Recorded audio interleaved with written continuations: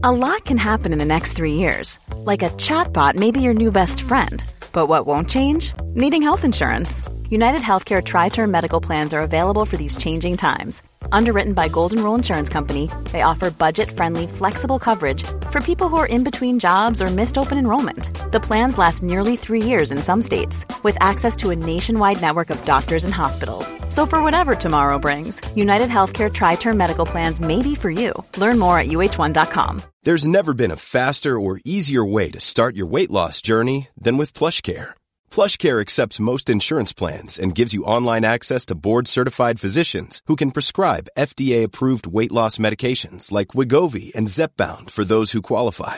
Take charge of your health and speak with a board-certified physician about a weight loss plan that's right for you. Get started today at plushcare.com/weight loss. That's plushcare.com/weight loss. plushcare.com/weight loss. Hi everybody, welcome to Dan Snow's History. This time it's another from our How and Why History series, our sister podcast. You can check out How and Why on its own feed, or you can listen to them once a week here. This one's all about the Gunpowder Plot and Guy Fawkes. If you like it, check out How and Why History. There's a new episode every Tuesday and Friday. In fact, this Friday we'll be looking at the life and times of Joan of Arc. And also there's 30 more of these on the History Hit TV channel. You just go over, you use the code POD1, POD1, you get a month for free. Your second month for just £1, euro or dollar. You're going to love it. We've also launched the World Wars podcast. That brings together all of the History Hit podcasts on the First and Second World War with also new material. That's from Dr. James Rogers. But in the meantime, let's get started. Let's remember the 5th of November. Gunpowder, treason and plot. On 5th of November 1605, a planned assassination attempt on King James I was thwarted. A group of English Catholics had planned to blow up the House of Lords during the state opening of Parliament. The name of the man caught guarding the gunpowder became legendary: Guy Fawkes. Remember, the 5th of November. Gunpowder, treason and plot. We see no reason why gunpowder treason should ever be forgot. Guy Fawkes, Guy, 'twas his intent to blow up king and parliament. 70 barrels were laid below to prove old England's overthrow. By God's mercy he was catched with a darkened lantern and burning match. So, holla boys, let the bells ring. Holla boys, God save the king. And what shall we do with him? Burn him. But how and why did the Gunpowder Plot come about? Why did Guy Fawkes become the most famous of the plotters? And what were the repercussions for Britain's Catholics? I'm Rob Weinberg, and to ask the big questions about this most famous of failed assassination attempts, I've been speaking to Dr. Leonie James at the University of Kent. This is How and Why History. Leonie, thanks for joining us. Thank you. What was the Gunpowder Plot and how did it come about? The Gunpowder Plot was a Catholic plot to essentially kill King James I at the state opening of Parliament on the 5th of November 1605. And it was more about killing the king than actually blowing up Parliament, but obviously the state opening was a moment at which they knew the king would be in a particular place. It was also aimed at killing his son, his eldest son, Prince Henry, because he was equally Protestant heir. And it came about for a number of reasons, really. Partly to do with the fact that James was newly King of England, so a change of dynasty had taken place. And it was partly to do with the fact that peace with Spain had just been agreed in 1604. In terms of the change of dynasty, Catholics in England under Elizabeth I had had quite a troubled couple of decades. They'd faced quite a lot of persecution.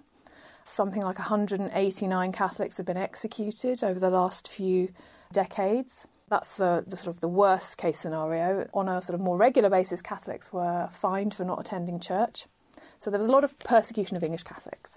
And Catholics in England were looking to James to see if perhaps their situation might relax a bit more, because he was the son of Catholic Mary Queen of Scots. He was married to a Catholic, Anne of Denmark. So they were really very hopeful that this change of dynasty would mean that they had a change of fortune. Unfortunately for them, James was sort of a national broker or international broker of peace, actually. One of the big things about James was the fact that he styled himself Rex Pacificus. He liked to make peace with other European powers. So one of his first aims when he became king was to kind of deal with the ongoing conflict that England had been engaged in with Spain since the sort of mid-1580s. So James basically made peace with Spain. And Spain had always been seen as the sort of saviour, the potential saviour of English Catholics. And English Catholics hoped that the Spanish would invade England, restore Catholicism and put a Catholic monarch on the throne. So when James is on the throne and he's made peace with Spain, it looks less likely. And what happens actually in the first couple of months of James's reign is there are a couple of plots against him, Catholic plots, not necessarily to kill him, but to perhaps kidnap him and get him to adjust his policy towards Catholics.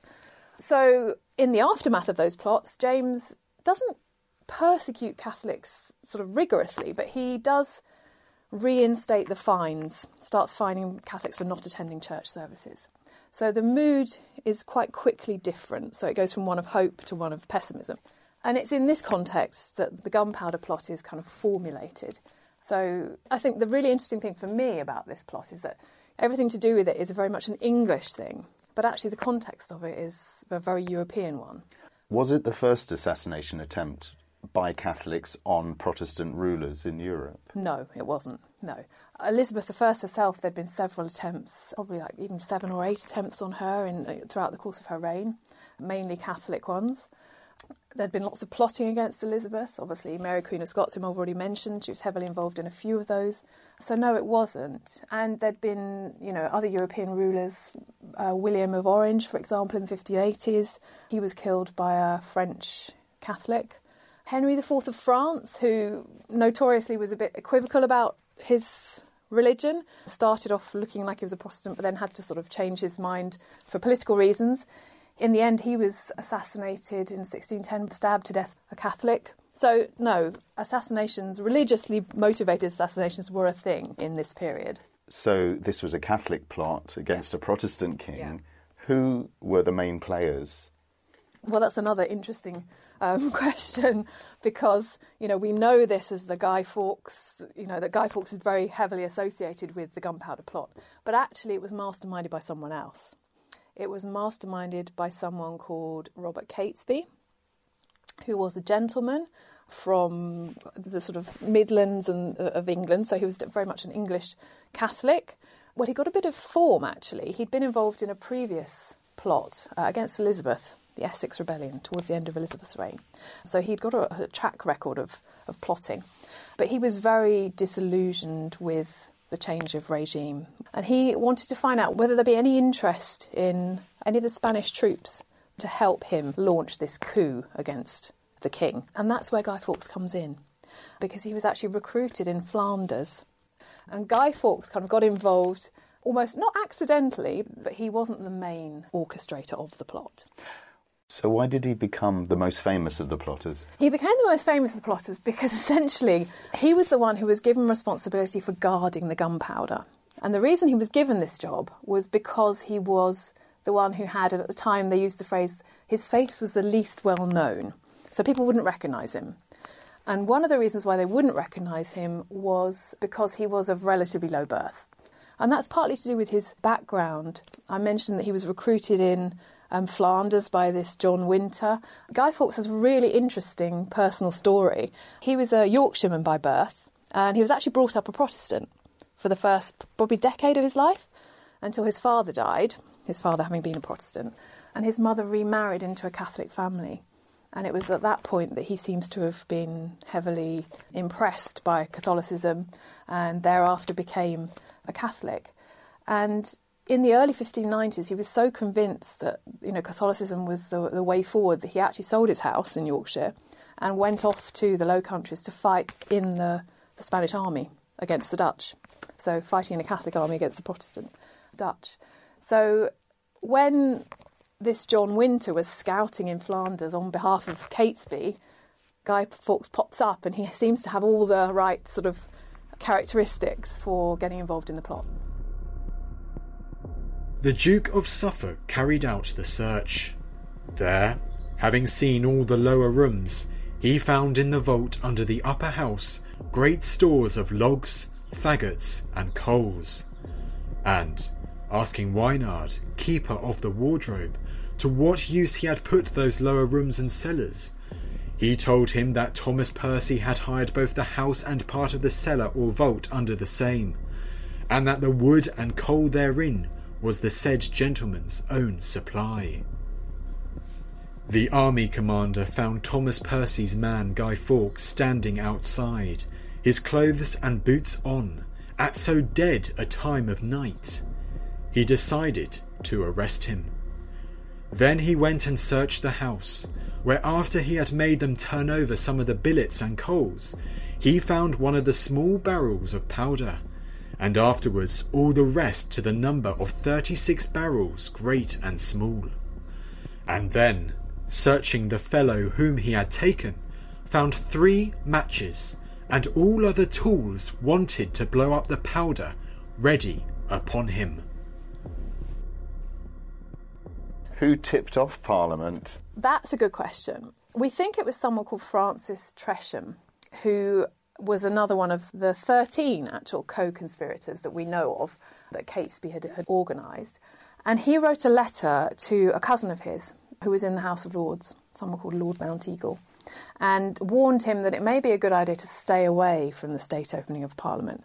And this letter came into the hands of members of the King's sort of closest group of advisors, the Privy Council, and they started to investigate and to put out feelers and find out more.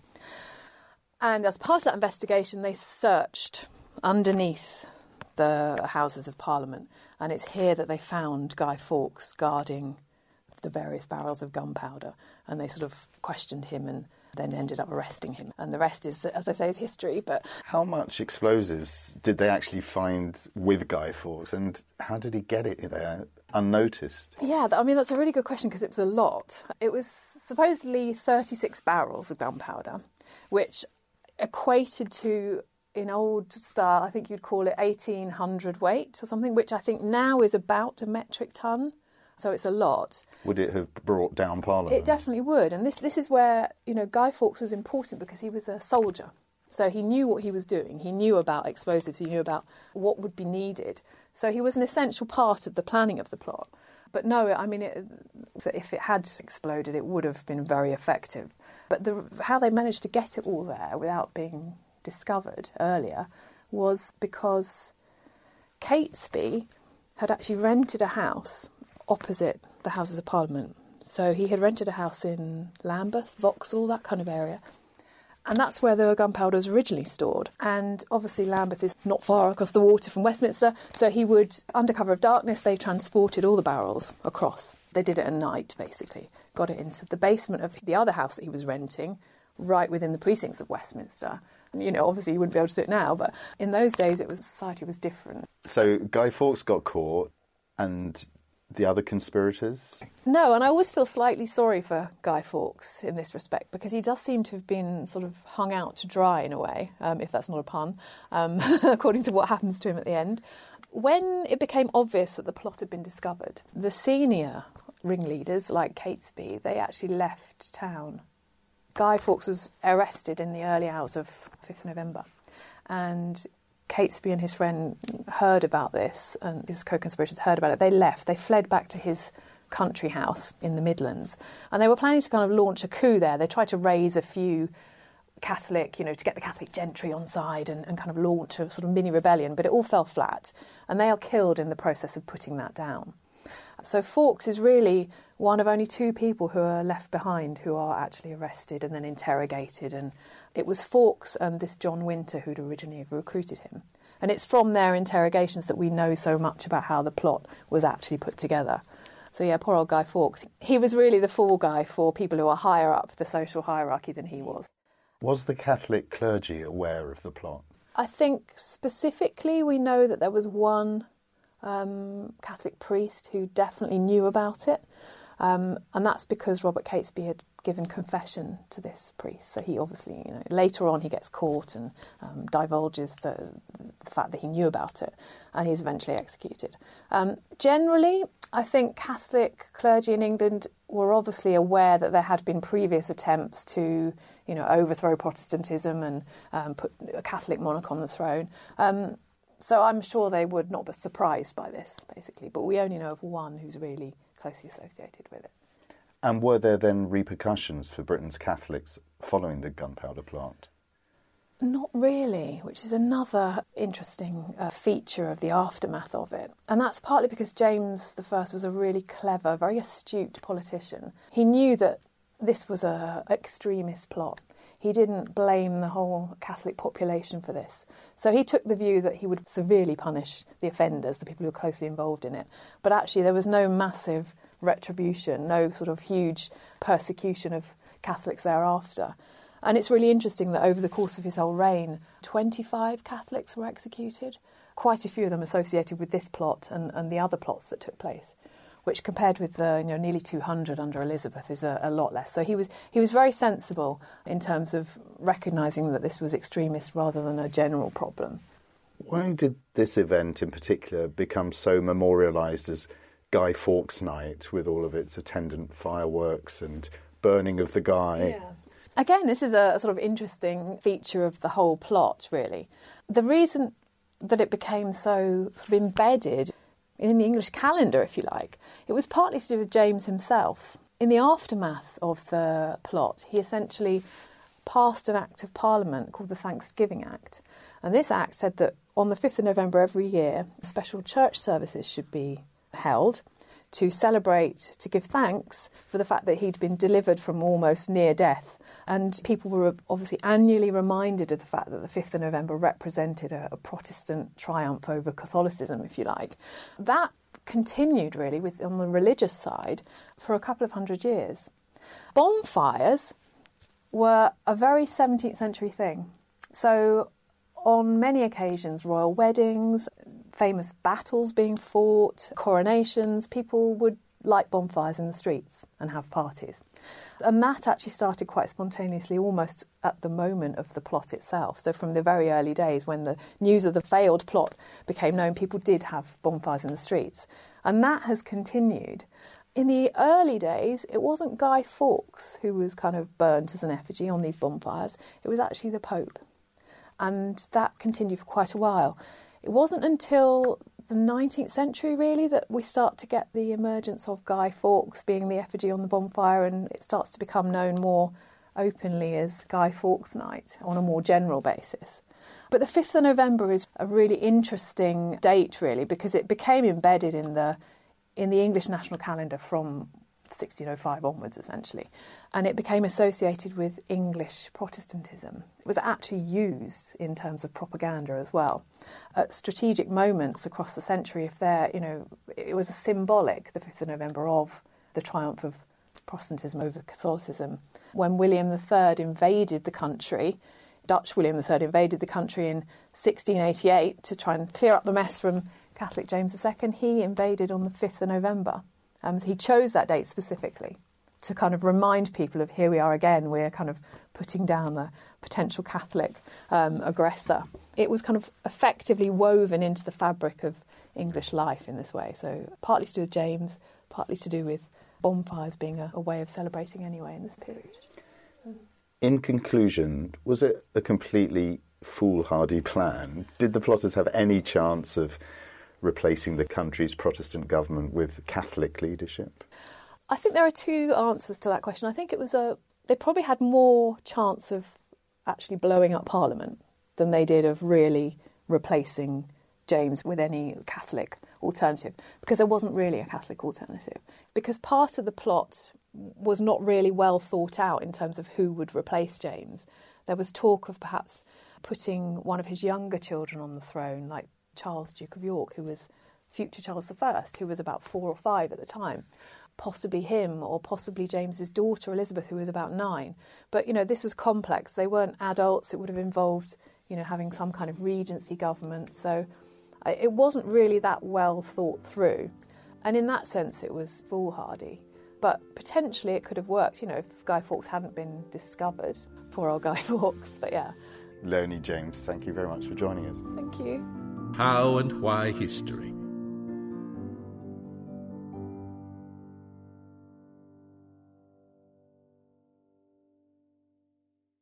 Thank you for listening to this episode of Dan Snow's History Hit. Please follow this show wherever you get your podcasts. It really helps us, and you'll be doing us a big favour. Don't forget, you can also listen to all of these podcasts ad-free and watch hundreds of TV documentaries when you subscribe at historyhit.com/subscribe. As a special gift, you can also get your first 3 months for just £1 a month when you use code DANSNOW at checkout.